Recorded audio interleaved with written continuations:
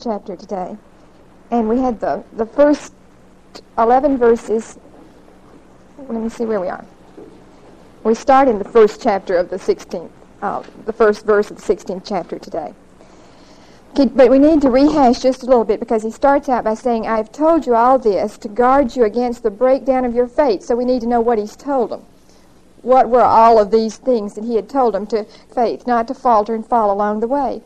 And so where we need to go back is to the first of the 15th chapter, because this is a continuation of the discourse, the teaching on the true vine. And so we need to remember from the beginning, he begins to say, "I am the vine, the true. I am the true vine. All your fulfillment will be found in me." Now, what I want you to remember, if you're going to stand up in these days I'm talking about, if you're going to stand up, you're going to have to remember that as a branch on the vine, you must fulfill the purpose of the branch, and that is to bear fruit to glorify the Father. And you can't do this in your own strength. You can only do it as you dwell in the vine. This is the meat of the teaching on the vine. Now, we got that, I hope. We can do nothing apart from the vine. We can do everything if we dwell in the vine, not just in the vine by way of salvation, but dwelling in the vine by way of fellowship and communion daily with the true vine, with Jesus Christ. All right, so if you get that, this is what he's saying. If that happens in your life, you will bear fruit. And the fruit, once again, that he's talking about is the fruit of the Spirit. The fruit of the Spirit. Don't ever forget, when we talk about fruit, to remember that it's love and joy and peace and long-suffering, gentleness, goodness, faith, meekness, and temperance. Quiet inner things. Quiet inner things. These are the things that will show whether or not we're dwelling in the vine and are in fellowship with him. And he's producing this fruit in and through us. And then the vine of service, of genuine service, service that's born out of an inner motivation that causes us to do what we do for Christ's sake, because we love him. That's the inner motivation that we have to have in order to bear the fruit of service that he's talking about. And then not only the fruit of the Spirit, but the fruit of service, but the fruit of souls. If we dwell in the vine, and live in this relationship with the Christ each day, people will be drawn to him, and souls will be won to him. These are the three areas of fruit that he's talking about. All right, so he says, this is what I want you to bear. This is what you've been saved for. This is exactly what I expect of you as a born-again Christian, is that this emanate out from your life. And this is how they'll know that you love me, and how they'll know that you're my disciples.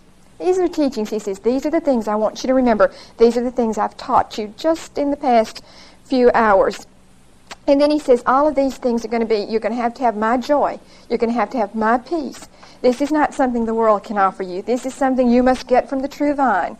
And so you can have this joy, and you can have this peace in the midst of the world that you live in, that world I've chosen you out of. You can have this peace, you can have this joy if you dwell in the vine. You must keep all this teaching in mind if you're going to come over and understand what we're going in today. And he says that this is the greatest love in the world, and this is the way you show that you love me, is by love for one another. And last week we went over and over again the fact that he said this one time after another. This is what I expect of you. And you cannot love one another unless you dwell in the vine. And you cannot overcome a world unless you dwell in the vine. There's no way we can live the Christian life in love and victory if we don't dwell in the vine. All of that ties in to what he's saying when he says, I've told you all this to guard against the breakdown of your faith. There won't be a breakdown of the faith if we live and abide and dwell in the vine, if we have daily fellowship and communion with him, if we love like he loved, there will be no breakdown of our faith. Those are the things he taught us. He went on and he says, the world is going to hate you. The world is going to persecute you. You can expect this. You can expect this. This is all a part and parcel. But he never told them that it was going to be a bed of roses. He never told them it was going to be easy. He told them to expect some opposition. Because he was opposed, because he was hated, if you walk and live in him, you will be hated also. You will be despised. You will be rejected as a result of it. And that's where we begin to examine ourselves and wonder why very many of us are not receiving any persecution. Very many of us are not being hated and rejected and despised. And I think if you're like me, that's where you begin to examine and begin to see how much we blend with the world. We are not separated from the world. Very few are separated from the world to the point that they're so different. You can see it. You can see it. And it always, if you belong to the world or you blend with the world, nobody notices you. But if you stand in the light and walk in the light, you like it. All right, so he says, all of these things I've told you to guard against the breakdown of your faith. But he said, I didn't just tell you the good things and the bad things. I told you that even in the midst of the bad things, you're going to have someone, the Holy Spirit. You're going to have the divine helper, the advocate. You're going to have the Holy Spirit dwell within you. And where I've walked by your side during these 3.5 years, and I've fought your battles, I've done all these things for you. They've taken it out on me, which in essence is fighting the battle for them. And you've been pretty free from persecution up to this point. What's going to happen when I go away? You're the ones, if you do what I tell you to do, if you abide in me, and you dwell in me, and you receive this persecution, expect it, but you're going to feel like you don't have anybody now that you don't have your leader, see. You're going to feel like you don't have anybody, but I want you to know that I will not leave you orphans. I'm not going to leave you helpless, and I'm not going to leave you in a hopeless state. When I go away, I'll send the Holy Spirit from God, and I'll send him down to dwell in you, and that's going to be even closer than my physical presence beside you. This is an indwelling spirit. And the spirit within you will never leave you. There's not one place or 1 minute that you'll ever be, where the spirit is not with you. And the spirit, remember, is the spirit of truth. The spirit, the continuing presence of Jesus Christ. And so he's with us at all times. That should take the sting. Should take the sting out of any fear of any situation if we know we're never alone. Sometimes we feel so alone, don't we? Sometimes we feel like there's not a person anywhere near, and we forget the teaching that when we're born again, the Spirit dwells in us and never leaves us, never forsakes us for a moment, not even for a flashing moment. These are the things I told you so that you'll be on guard against the breakdown of your faith. That should have been enough. That should have been enough. If he had told me he'd give me peace, and he had told me he'd give me joy, and he had told me he'd give me love, he had told me he would never leave me nor forsake me, if he had told me he would give me power to do whatever had to be done, if he had told me all of these things, I shouldn't have had any problem with what he's about to say. And to be forewarned is to be forearmed, and we've heard that, I guess, all our lives. If you know things, if you haven't had all the things concealed from you, if you know what it's all about, and you know there's going to be victory in it, then that ought to make you stand tall. Because the shepherd never lets the sheep alone. Remember the teaching of the good shepherd. The shepherd never leaves the sheep alone. He watches over them carefully. He calls them by name. He knows what you're going through. He knows that there's victory at the end if you'll rest in him. If you'll rest and abide in him. He knows there's victory for you no matter what the circumstance or situation is. All right, so he says, all of these things continuing in the dialogue about the true vine, I've told you to avoid against the breakdown of your faith. They will ban you from the synagogue. He gets down to the things that they will do, some of the things, the particular things they'll do. They'll ban you from the synagogue. He didn't tell them that a little earlier. He said the world will hate you. But he says, now let me tell you what they'll do to you. They'll throw you out of the synagogue. The time is coming when anyone who kills you will suppose that he's performing a religious rite, a religious duty. Now, this did happen to the early Christians. Remember what happened, especially in the case of Saul of Tarsus? A man who meant well. He was a good Jew. He was the best of Jews. And he really believed that what he was doing was right. And in all what he felt was good conscience, delivering the world from these Christians, he set out with orders. He felt he had orders from above, and he set out to destroy Christians. His orders were wrong. The Christians were God's very elect, God's chosen, the people of faith. What he had designed everything for was fulfilled in the relationship of the believer to the Lord Jesus Christ. Mended relationship between God the Father and human beings that brought us together in Christ. All right, so these were his very favorite people of all time, were these people Saul thought were the nuisance. Saul thought were the hinderers of God's work. And so Saul set out almost a clear conscience, saying, we rid the Roman world, rid our known world of Christians. And he did it. He felt he was doing the right thing. But I honestly believe that was his thorn in his flesh. When he once realized how wrong he was, he never was able to shake it. He never was able to shake the fact that he had been an instrument, in the persecution of God's people. So Jesus said to them, you will be kicked out of the synagogue, this place that you hold so dear to you, and you think you can't even pray except that you're in a synagogue. They really believed that the only prayers that got to God were the prayers prayed in the synagogue of the temple. And he says, you're going to be kicked out of that, but remember what I told you. You'll never be alone. I'll never leave you. I'll never forsake you. In the synagogue, on the hillside, in your home, wherever you are, I'm there. In the presence of the power of the Holy Spirit, I'm there.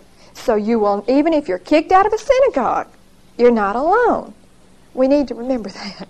I think sometimes we begin to think, that sometimes when we're away from the four walls of a church or something, that we are out of hearing distance or carrying distance of God the Father, the vine keeper. All right, so he says, the time is coming when they'll kill you, and suppose they're doing a religious duty. Now, remember this little bunch of 11? They were not the bravest people in the whole world. Please keep it in mind, the difference in what happened to this group before Pentecost and after Pentecost, after Jesus went back to be with the Father, and he said, this is what I've got to do. It's for your own good. Now, the crucifixion is the next day. And he's saying to them, listen, all of this has got to come to pass for your own good. It's for your good. As long as I stay here, you'll remain questioning, doubting, weak, insipid people. You won't ever count for anything. But look what happened when he went away. After he was crucified and resurrected and ascended back to be with the Father, and the Holy Spirit came in power to indwell the believer, they were changed men. They were totally transformed. They were filled with power. And these cowards, these doubters, were the ones who stood up and were kicked out of the synagogue, killed, all manner of evil done against them. And they stood tall because of the promise of Jesus. All right, they will do these things because they do not know either the Father or me. He had never told them this before. This was the first time. He says a little further down, this is the first time I told you these things. He had told them they would be, that the world would hate them. He had told them before that they would be persecution, they would even be killed. But he had never told them that they would be banned from the synagogue. He had never told them that it would be done in the name of religion. And he had never at this point told them that the reason they would do it was because they didn't know the Father or him. These are some of the first times that he's told them these particular things. So he says, I've told you all this so far that when the time comes for it to happen, you may remember my warning. That's the forewarned. You're armed if you're warned about something. You know to stand up against it. It's when it catches you off guard that it begins to make you falter and make you fall. And this was not, Jesus never left us in that predicament, never left these 11 in that predicament. He said, I've told you this so when the time comes you can remember. You can say he told us this. He knew what he was talking about. And he's not going to forsake us in the midst of this.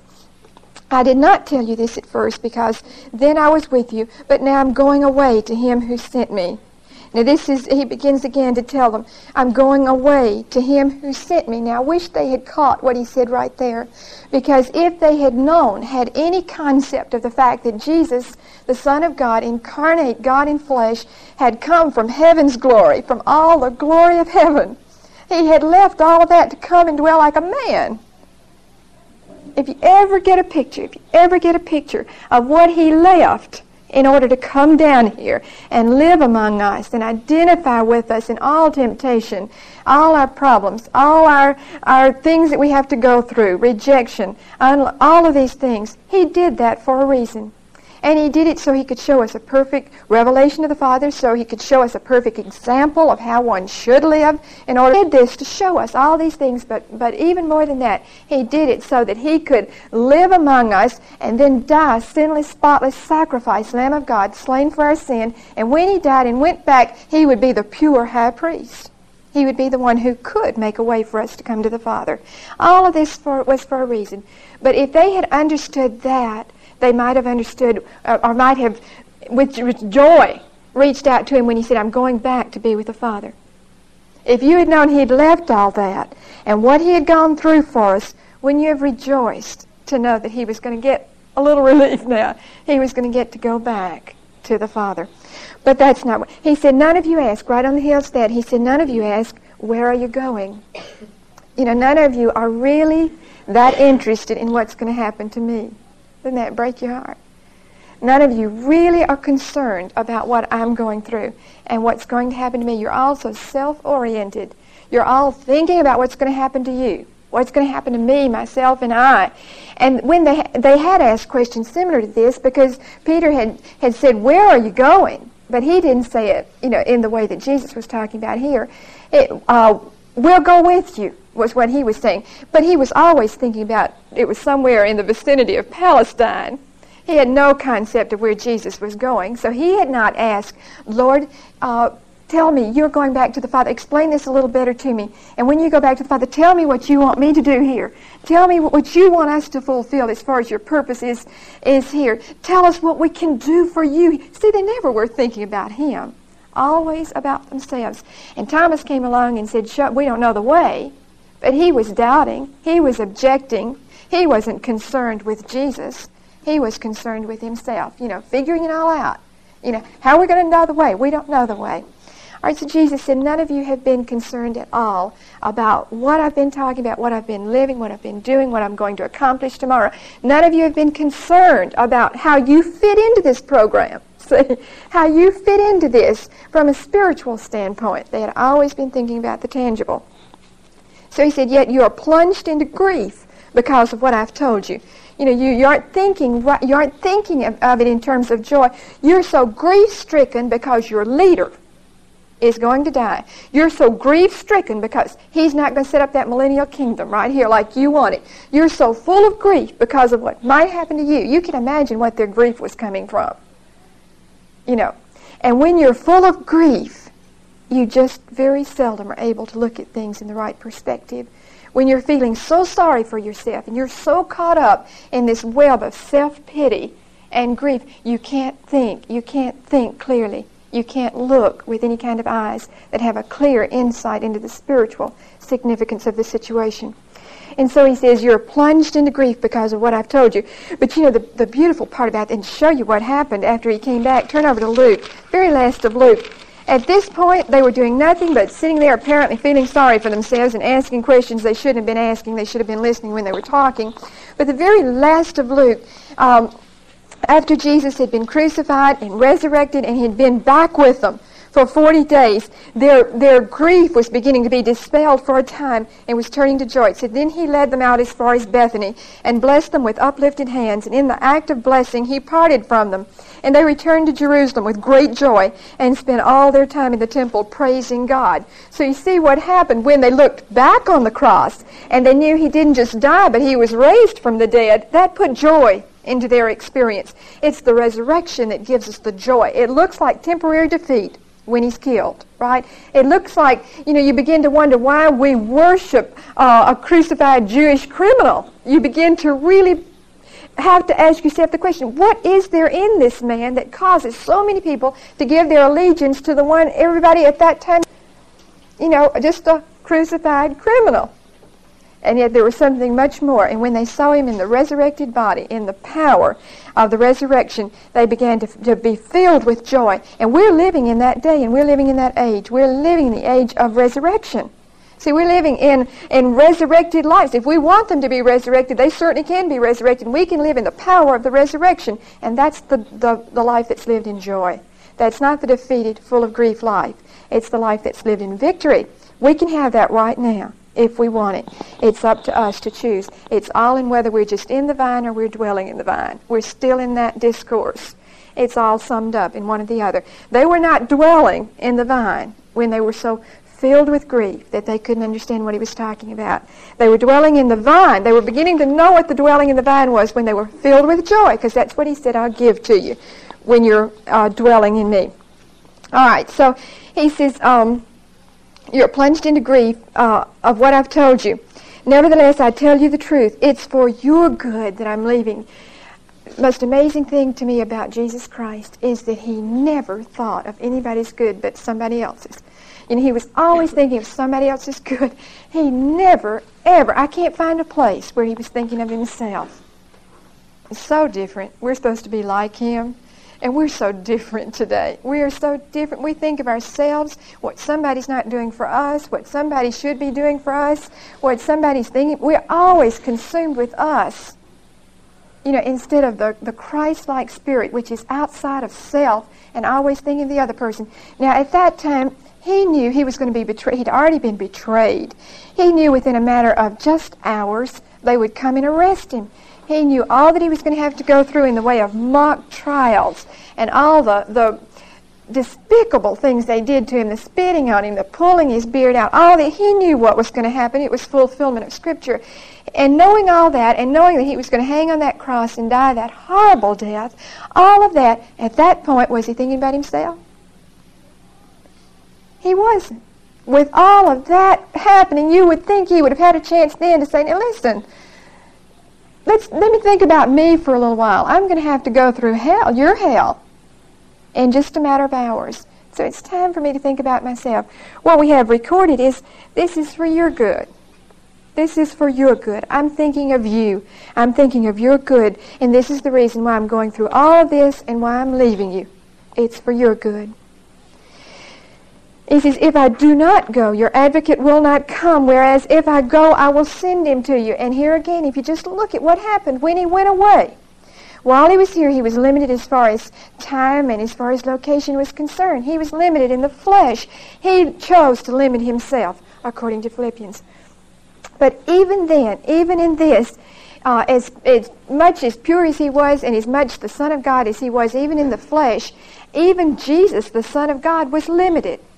But when he went away, as far as they were, the time he was with them in person, in the flesh, they didn't accomplish any tremendous feats. The disciples didn't. But he says, when I go away, it's expedient. It's for your good. It's expedient that I go away so that the Holy Spirit can come, because he's the one, the power within you that will change you and make Peter not deny, but make Peter stand up and proclaim boldly the crucified, resurrected Christ. He would be the one who would take doubting Thomas and change the power from within, and would take him and change him and make him a dynamo, one who started new churches all over that known area. He would take each one of those people, and when they were cowards and retreated and hid when Jesus was going through all of this, those same men, when they were told, don't you dare preach the crucified Christ, they would go right out from floggings and begin to preach again. They weren't frightened anymore. They weren't cowards anymore. So it was expedient for them. It was expedient for them that he go experience of death, because until that happened, there would be no power within. Until he died, until he was resurrected, until he went back to be with the Father, and the Comforter came, there would be no help for these men. No real, true God help for these men. And he knew that. And remember Caiaphas, a few chapters back, do you remember when Caiaphas said in his ignorance, he didn't know what he was saying, but he was saying it's expedient, or for your good, that one man die instead of a whole nation being destroyed? Really, he was saying something that was profound, though he said it in ignorance. This is what Jesus is really saying too. It's expedient. It's for your own good that I die, that I'm raised again from the dead, that power become available to you, and you can appropriate it in your life, and you can live in power and not in defeat anymore. Do you realize we're still living in an age where we can live in power? And I wonder who we look more like. Do we look like the before or after? Do we look like the cowards? The ones who hide and never want anything to go against them, never want anything to happen that'll upset them or anything? Or do we live in the power of the resurrection, in the power of the Holy Spirit? All right, so he said, when he comes, when the Holy Spirit comes, he will confute the world, convict the world, and show where wrong and right and judgment lie. 3 different ministries in this world, to the world, to the unsaved world, and to the saved world. He really has the same ministry as far as conviction is concerned. He comes in the world and he shows there's sin, and he shows there's righteousness, and he shows there's judgment. This is the ministry of the Holy Spirit in the world. He convicts the world. He convicts each one of us at some point in our life of sin. We all come to the place where we know we are undone, we're unclean, we're sinners, whatever you want to call it. Every single one of us, before we can be saved, must recognize that we're lost. We must recognize that we're sinners. Who does that? The Holy Spirit. The Holy Spirit is the one who convicts of sin. And then the same Holy Spirit, once he's convicted you of your sin, doesn't just leave you there. He comes up here and shows you that there is righteousness in Jesus Christ. That there's a way. God has provided a way. God loved us even while we were yet sinners, so much that Christ died for us. And Christ and all the fullness of righteousness is made available to us. And we can claim him and his righteousness, and we can overcome in the area of sin. You see what he's saying? When you come to see Christ at the cross and you see his righteousness and you bow before it, that's the Holy Spirit leading you to that place, wooing you to that place, convicting you, and convincing you that there's a way out. He does that. The Holy Spirit, a person, one of the persons in the Godhead does that. He convicts us of our sin. He shows us that there's a way out in Christ Jesus. He shows us his righteousness. That's his job. All right, now he also goes a step further, and he says, now listen, here's your choice. You can choose sin or you can choose righteousness. But the result of your choice, if you reject Christ, if you reject his righteousness and choose the world and all of its sin, you will be judged. The Holy Spirit makes you know there's a judgment day. There's a payday Sunday. He makes you know that you're not going to get away with your sins. The wages of sin is death. And the Holy Spirit is the one who tells us that and convinces. It's like in a courtroom where they come in and they show the bad side and they show the good side. They convince you that the evidence they've got shows that there's righteousness here. They convince you that there's judgment at the end. There's a judgment bar, and you have to stand before it. And so what he's saying here, when the Holy Spirit comes, listen, he will be the one who will go before you. He'll not only indwell you, but in this world you're in that hates you, the Holy Spirit will be actively at work with all of these people who are hating you, and he'll be convicting them of their sin, of their lostness. He'll be convincing Christ Jesus, whether they accept it or reject it, they will know that there's something about this man that's different. And then he'll convince them that unless they choose God's way and God's provision, they will receive the judgment. All right, so 3 things that he says about the world, the ministry of the Holy Spirit in the world, and we need to grasp that. All right, he will convict them of wrong. He breaks it down a little bit more. He will convict them of wrong by their refusal to believe in me. See, he convicts of the sin of the world. We've got to remember that Jesus came to take away the sin problem, the sin question, the sin of the world. The Lamb of God came to take away the sin of the world. Our sins, the one basic sin problem is rejection of Jesus Christ. That's the one basic sin problem. Every other sin, our sins, are symptoms of our basic problem, our basic sin. And that's rejection, rebellion against God the Father, rebellion against the Son. The symptoms are the sins. And he said he came to take care and convict of the sin question, the sin problem, rejection of the Son. We need to keep that in mind too. All right, so he said, convict them of wrong by their refusal to believe in me, and he will convince them that right is on my side by showing them that I go to the Father when I pass from your sight, and he will convince them of divine judgment by showing them that the prince of this world stands condemned. He will show them that what happened on the cross was the fulfillment back in Genesis when it said that the seed, that Satan would bruise the seed. He would attack the seed, but then in the end, the seed would have the victory. The seed would have the victory, and Satan would be bruised. Satan would be defeated in the cross experience. And they had to understand this. They had to understand that what happened on the cross when Jesus hung and when he died and when his blood was shed for the sin of the world, that was the end of Satan. Now, he's been judged and condemned. It'll be executed. The execution will be carried out in the future somewhere, but he's already judged, and he's already condemned. He's condemned at the very point that Jesus died. That was the condemnation of Satan. That's what he's saying here. The prince of the world stands condemned. When he dies the next day, that will be the end of Satan having any power over anybody who trusts the blood as far as the sin question is concerned.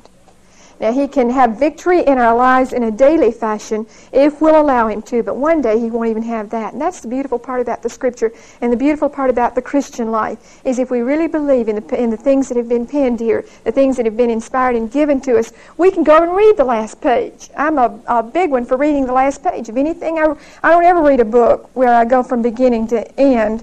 I always go over and read the last chapter, and I do. I can't stand the suspense.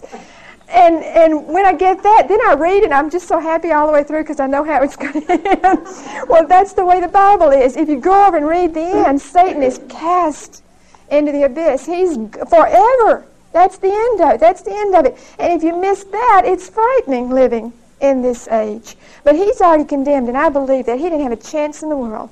except for what little area of my life I'm willing to give him in the course of a given day. That's all the power he's got right now, as far as the Christian is concerned. And I don't know why we give him so much leeway. I don't know why we don't claim this power and this presence of the Holy Spirit and all that he has for us. All right, so he says in the 12th verse, there's still much that I could say to you, but the burden would be too great for you now. That's that tender Jesus. He's always, his kindness, his love, and his tenderness, the gentleness of him always comes out. And he says, I know you can't take everything right now. And it's the same thing for us today. Aren't you glad he doesn't reveal everything to you at once? Aren't you really glad? Well, he knows we can't bear it, see.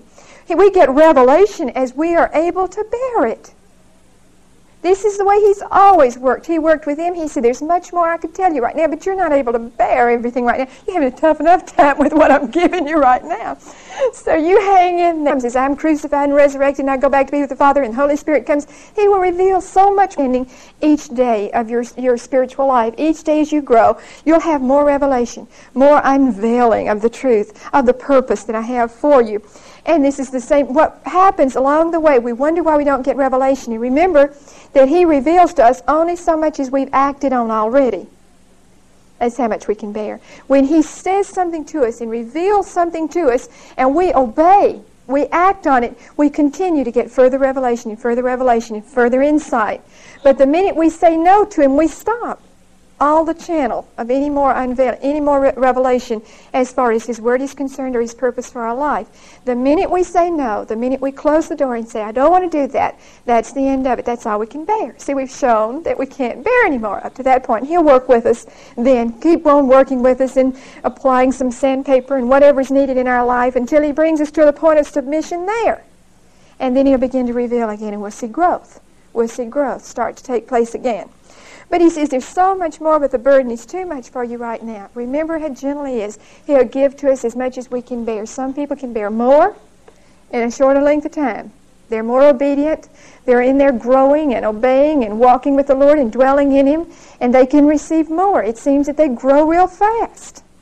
And some people, it seems like it takes an eternity to grow one little inch spiritually. And it's because they haven't obeyed when the revelation was given to them initially.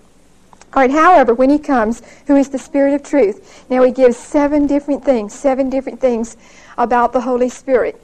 He says he's the Spirit of truth to begin with. The Spirit of truth. That's Jesus said, I am the truth. So he's the Spirit of Jesus.